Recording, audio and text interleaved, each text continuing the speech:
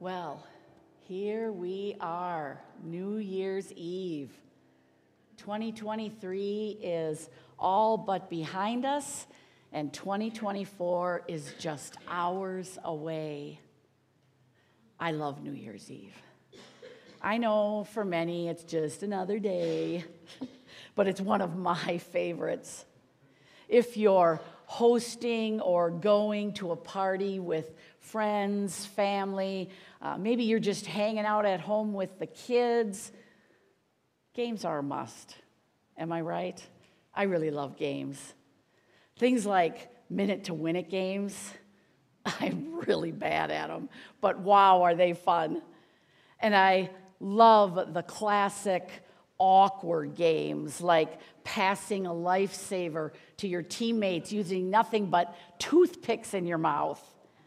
Or the classic pass the orange using only your neck game. So awkward, especially when you're doing it with your brother, but absolutely hysterical. And I love a good board game. There are so many great party games out there now. Truly something for everyone. Even you, Dan Coker. And then there's the food. I am a grazer. So a table filled with appetizers, hors d'oeuvres, desserts. Oh my goodness. That is a beautiful sight. And then I love to complete the night by watching that gigantic New Year's Eve ball descend in Times Square.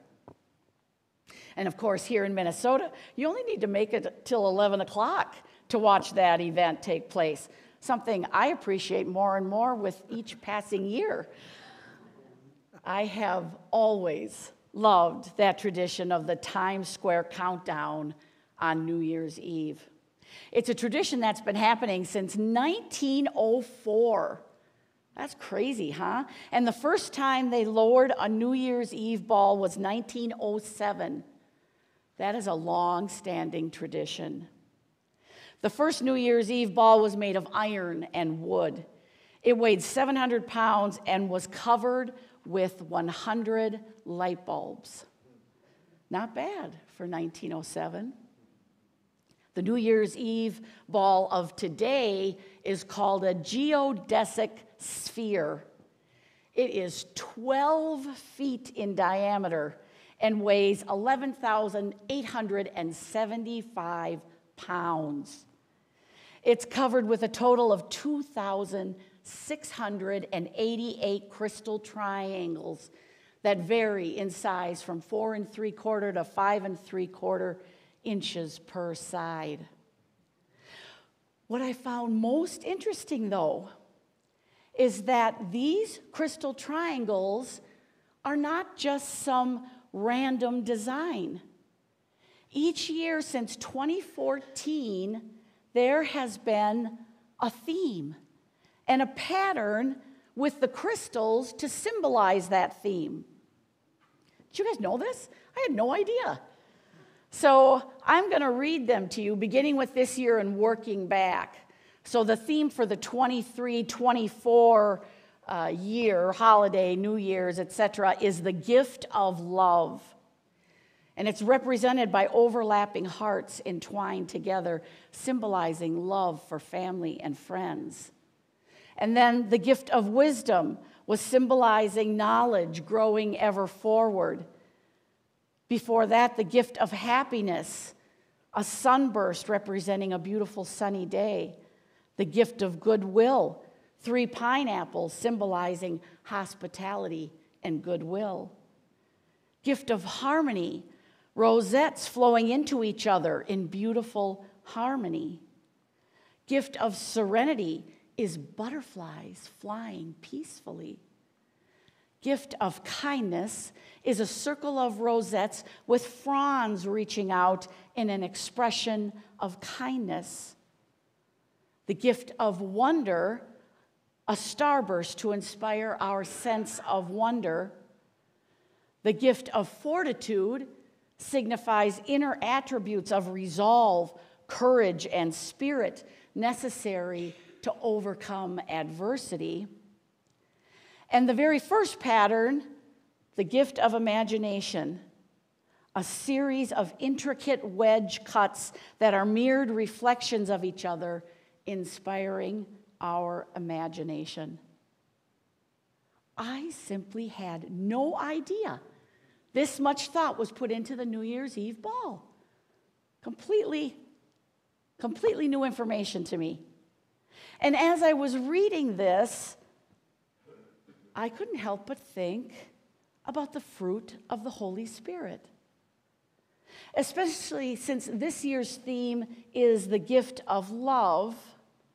And many of these themes from previous years are similar to the 9 attributes that make up the fruit of the Spirit, which Paul talks about in the 5th chapter of Galatians.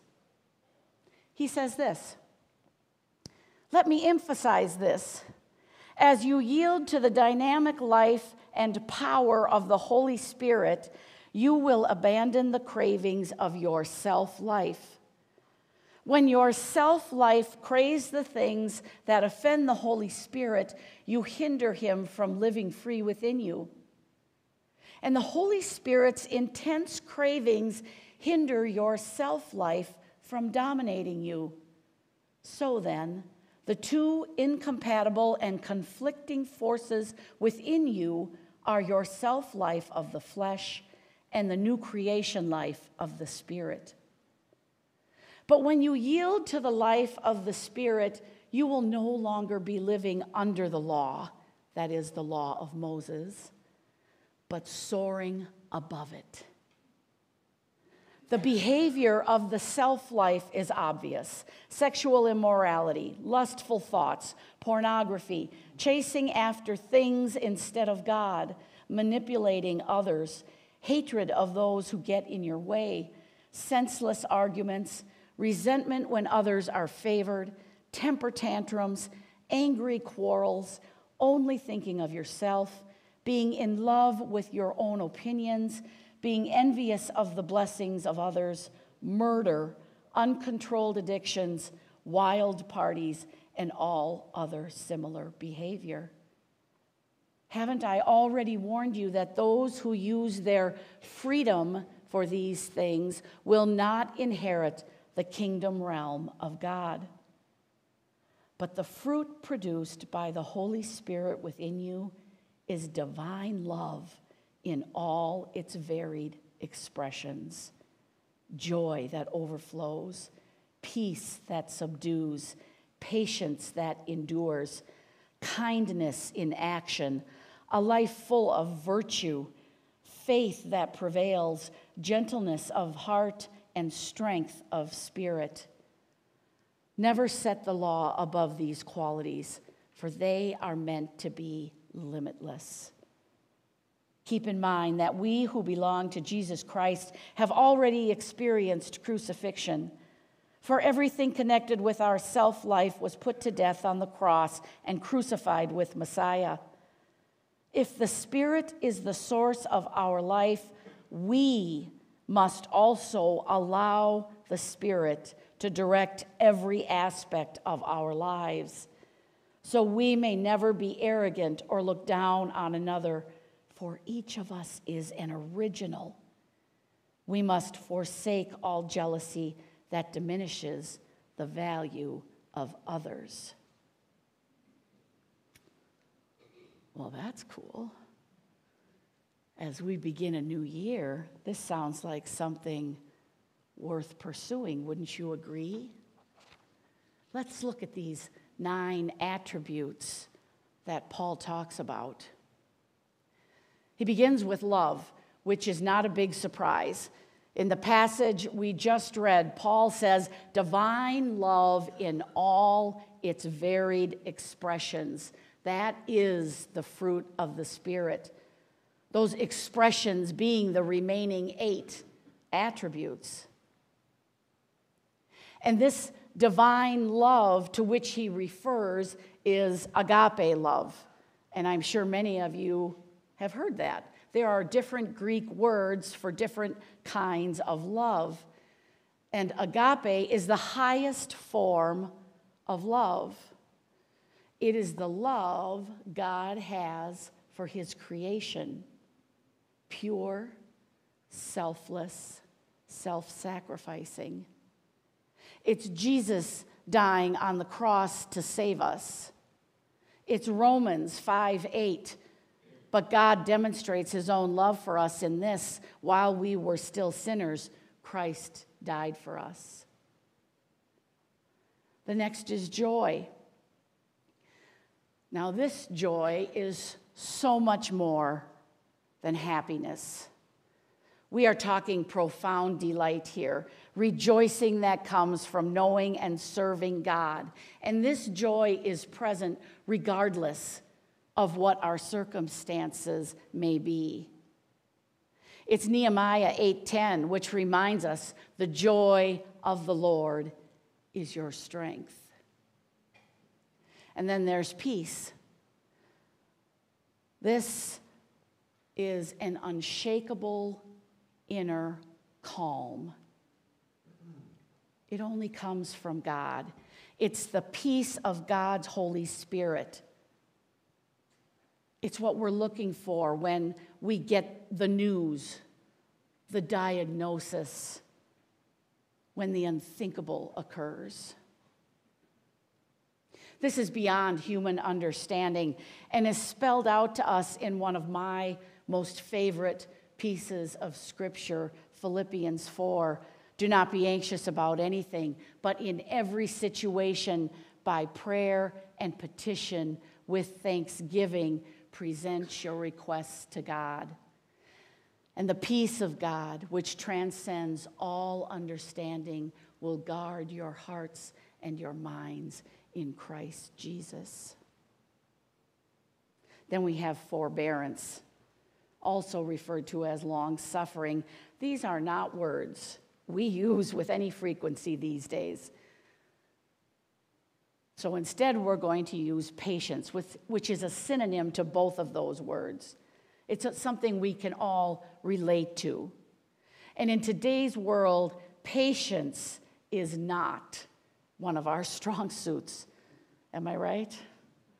Every one of us wants what we want when we want it.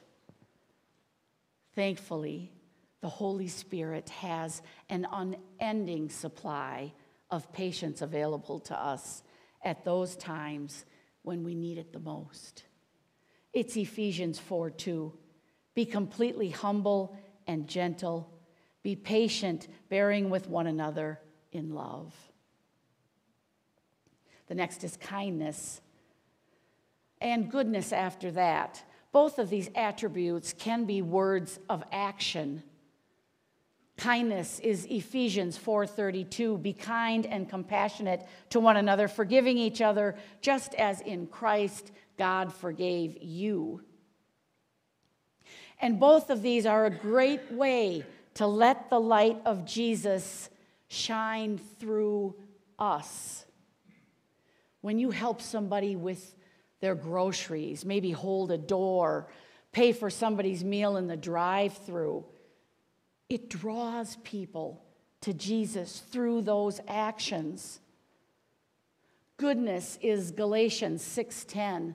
Therefore, as we have opportunity, let us do good to all people, especially to those who belong to the family of believers. Next is faithfulness. God models this perfectly for us. Ever constant, unwavering, unshakable, always dependable.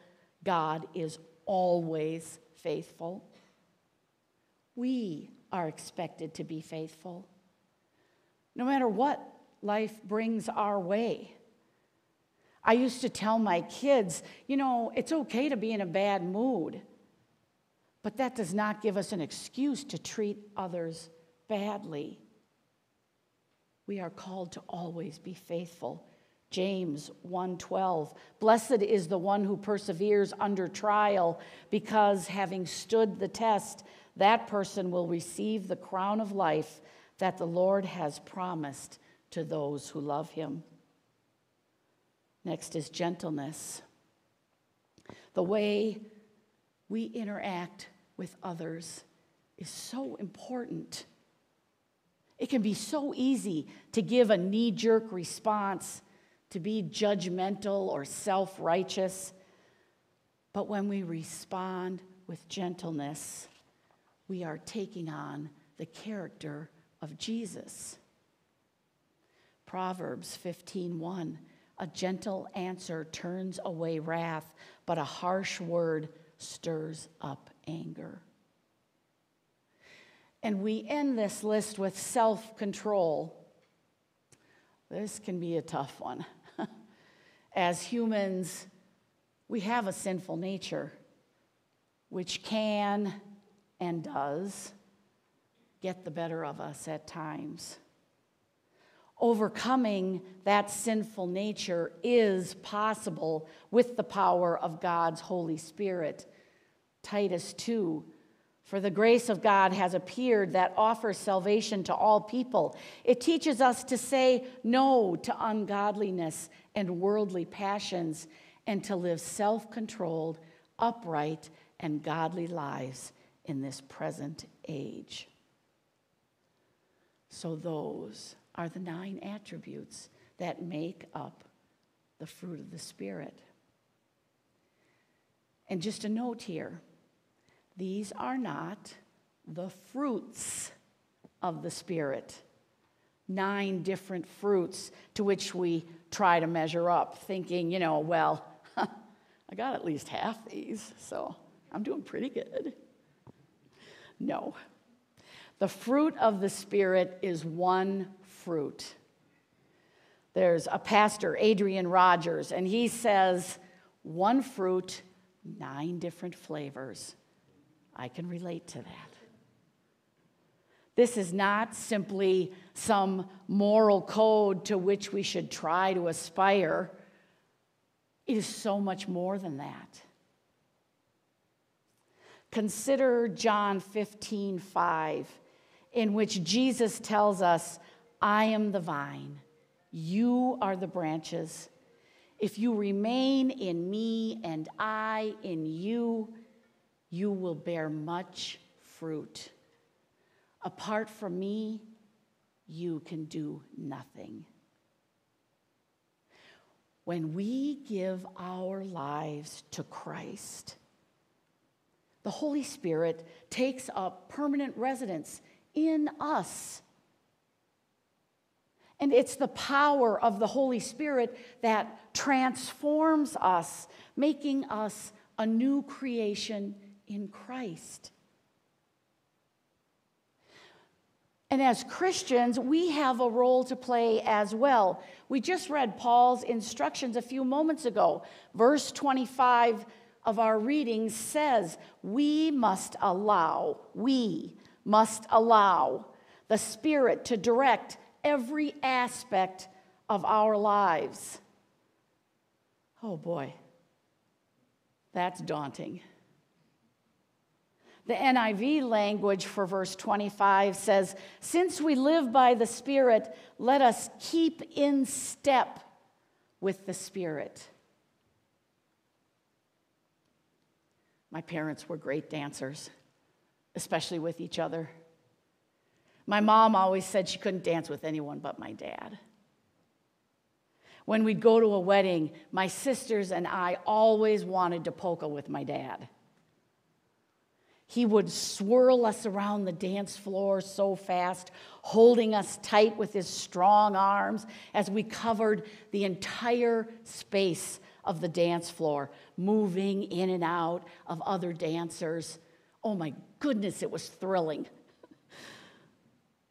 And I was never worried about making a misstep.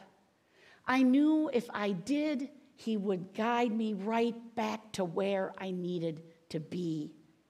Always forgiving and leading me with a strong and steady arm. That's how I imagine the Holy Spirit. Keeping in step. To be directed in every aspect means we are trusting and following the Spirit's lead, giving up control and becoming dependent on God, drawing close to God. We do that by spending time in God's presence and in God's word, worshiping both corporately like we are today and personally. And this isn't a one and done situation. This is a lifelong process. Of course, being human means there are times when we fall out of step with the Spirit.